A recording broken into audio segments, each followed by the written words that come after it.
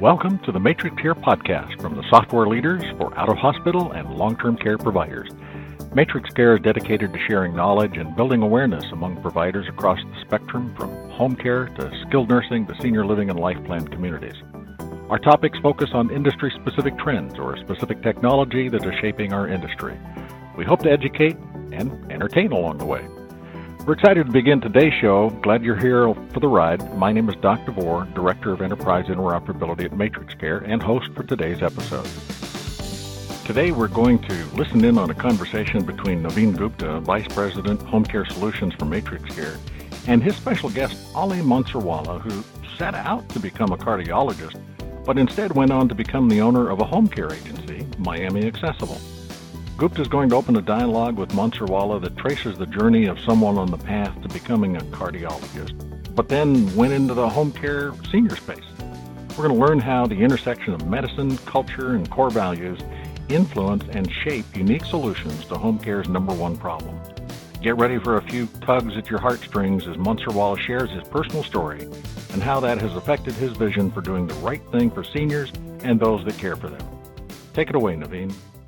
Well, thank you, Doc, for those introductions. Certainly appreciate it. Appreciate all that you do for MatrixCare, and not just in your interoperability job, but also hosting the podcast for us. So Ali, just super excited to have you on the podcast. And, I thoroughly enjoyed my meeting with you at the Accessible Banquet and really inspired by your story. So I thought, we should allow a wider audience to hear from you. So, Ali, what I gathered was you started your sort of your career down the path of, med school and, coming out of that and going on this path to cardiology. How did you end up opening up a home care agency? Well, first and foremost, thank you, Navin. Thank you, Doc, for your time this morning. It's my first podcast ever, so I'm kind of excited and nervous, so thank you for that. As far as the medical career goes, it was something that, your family asked you to become a doctor. Every family wants someone in their family to be a doctor. So I went down the career, did everything, got my proper certifications, the degree, did the training, and then I realized that from seeing all the senior doctors around me that are working, that everyone has the same thing. They're working 70, 80 hours a week, and they're doing great, amazing things, but the family time and the quality to spend with their loved ones was just not there. And the business of medicine has, over the last 7 to 10 years, has turned into a business of quantity over quality. Mm-hmm. And so I just felt that you're not giving your clients or patients a service where you're only meeting them for 30, 45 seconds because you have so many other patients to see. So I just felt that at this moment, the medical field was not something I wanted to pursue. And my mom is from India, and I'm from India, and she flew in and suggested looking into home health care. And you know that saying, ignorance is bliss? So yeah. Not knowing anything about the home health care field, it was told to us in a very simple manner, like you go, you open up an office, the senior population will call you, you send them a caregiver, and then you kind of sit back and wait for them to pay you. It was in a very simple manner. So we thought it was a simple, good enough idea, and I would get to practice my medical knowledge with these senior clients because in the world of cardiology, everyone who's over 65, they need a cardiac clearance or a cardiologist for every decision they make.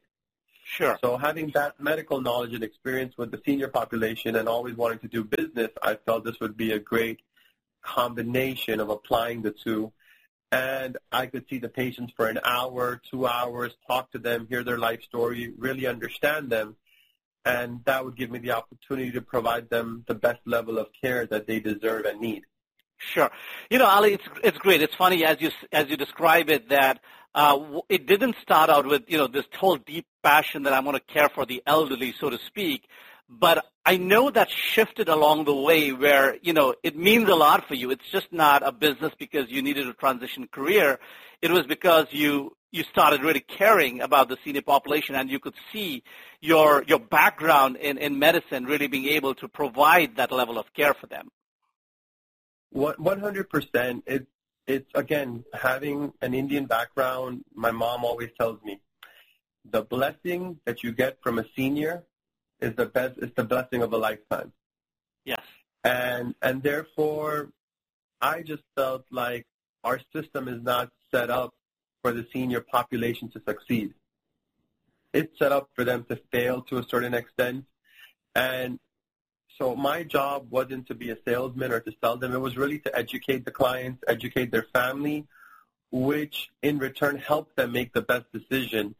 So now our goal is not to really try to sell them services. It's more to let them know this is who we are, this is how we'll guide you, this is the way we should be guided, and these are the decisions that I would tell you to make if you were my own loved one. And being more of an advocate for them as opposed to just telling them what to do. Yeah, that's great, Ali. So tell me, so obviously you're running your business. You've been running it for quite some time. I'm sure there are numerous challenges that you face. We do know in home care in particular, labor challenges are often tagged as number one. Share with me a little bit about, some of the common challenges you face and about labor in particular. I mean, we would need a whole new podcast to discuss that specific Sure. issue in its own. But the challenges of labor are, I understand the labor pool. I understand they're living paycheck to paycheck. So sometimes they'll do whatever they have to take on a job without taking into consideration their other prior responsibilities. And so our biggest challenge is just communication is the biggest key.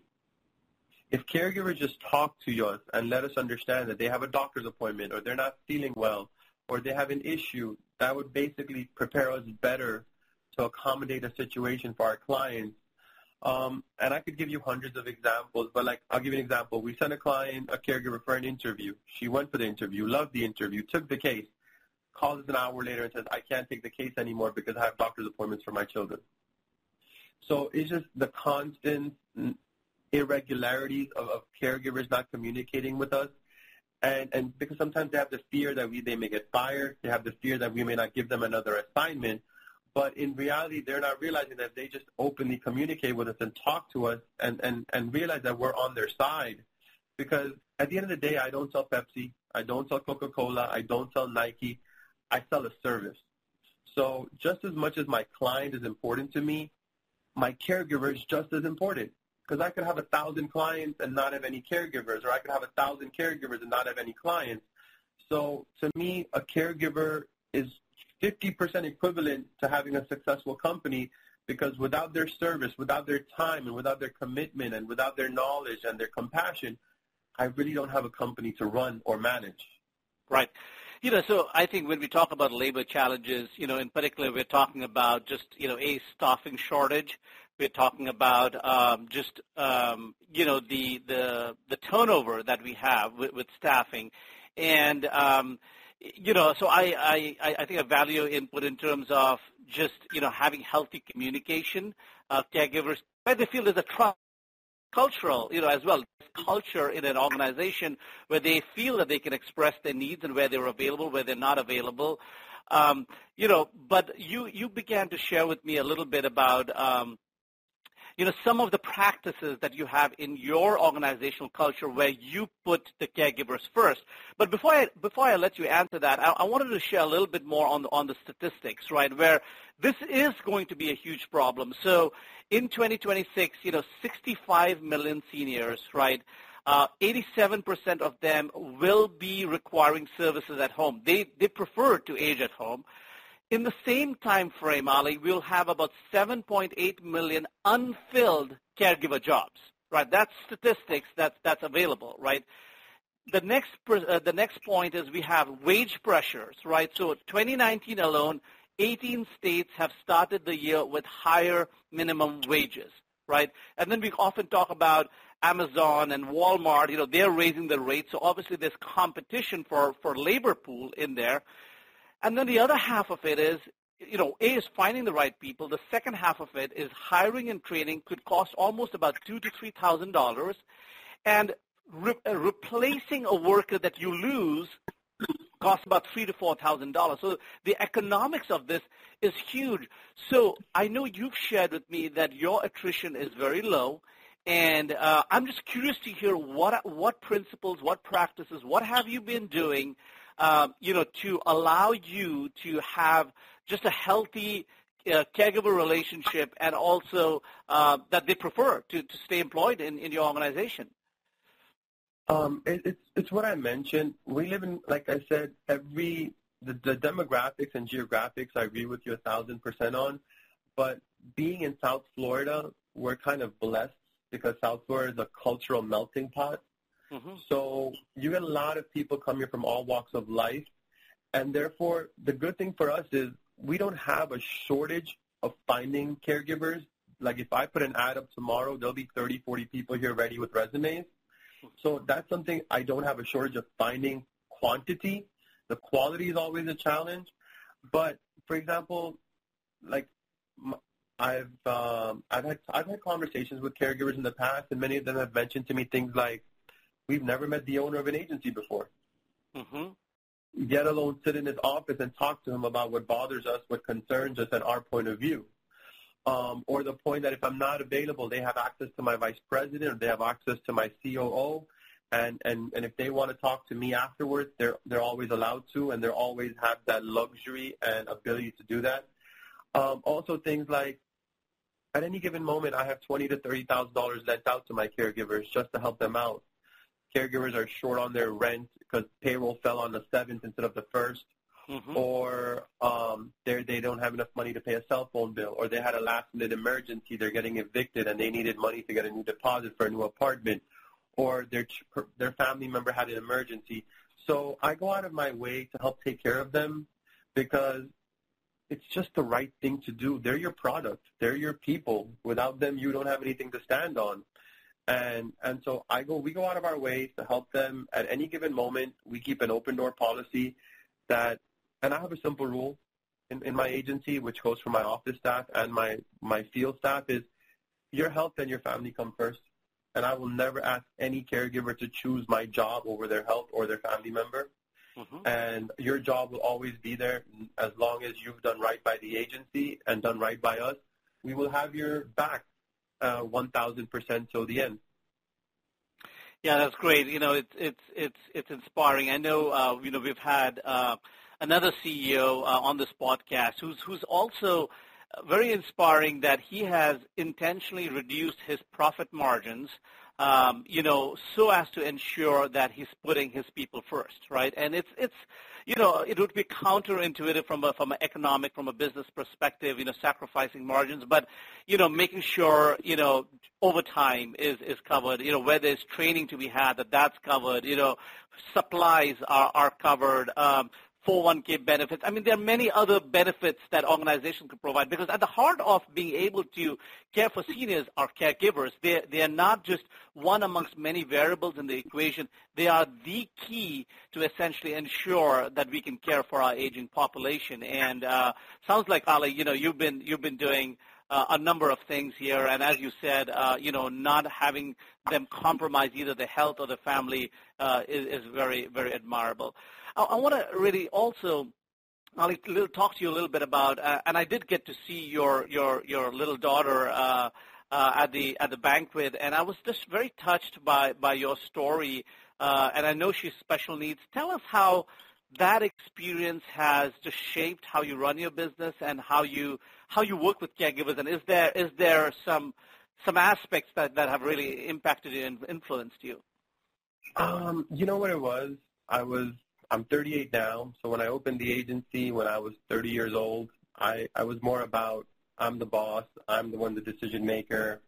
Now it's a little different, and I always wanted to leave a legacy behind of, this is the company, this is the name, this side of the building, blah, blah, blah. And then my daughter was born 3 years ago at the age of 35. When I was 35, she was born, and she has a syndrome called Chart syndrome, which affects her hearing and affects her hearing and her vision. And for a long time after that, I was very upset with the world. I was upset at everything and anything because I just felt it was unfair. And along the way, you meet people, you talk to people, and people share their wisdom, share their experience with you. And a couple of things people have told me that have stuck to me. One was, God gives you as much as you can handle. That was the first thing someone said to me. And then I had recently met a nurse because I became a big donor at Nicholas Children's Hospital here in Miami because they've done amazing things for the children and for me and my family and my daughter. So we had gone to a thank you dinner of some sort, and I met a nurse there who's been with the hospital for over 30 years, and she has a special needs daughter who's 20-plus years old. And the nurse said something to me, and this was about a year ago, and it was at that point where I kind of started to heal, and I started to feel much better and was more accepting. She said to me that her words were, her daughter makes her a better person. And I don't think she realizes what those words had an impact to me, but it just made me realize, yes, she's absolutely right. It's made me more compassionate. It's made me more humble. It's made me more grateful. And it just, and for that, I feel that I'm blessed to be in the position I am in. And all that was given to me because of what we've accomplished at Accessible. And because of that, I just try to do more and give back more to the community, give back more for the sake of my daughter. And I realized that because of this financial rainfall, that the pie is so big that I don't need to have the whole pie, and that everyone deserves a piece of it. So that's why I'm more than happy to give to my office, give to my team, give to my caregivers, because without them, I wouldn't be able to do what I do for my daughter, and that's my only priority in life at this moment. That is great, Ali. So, you won an award at the franchise banquet.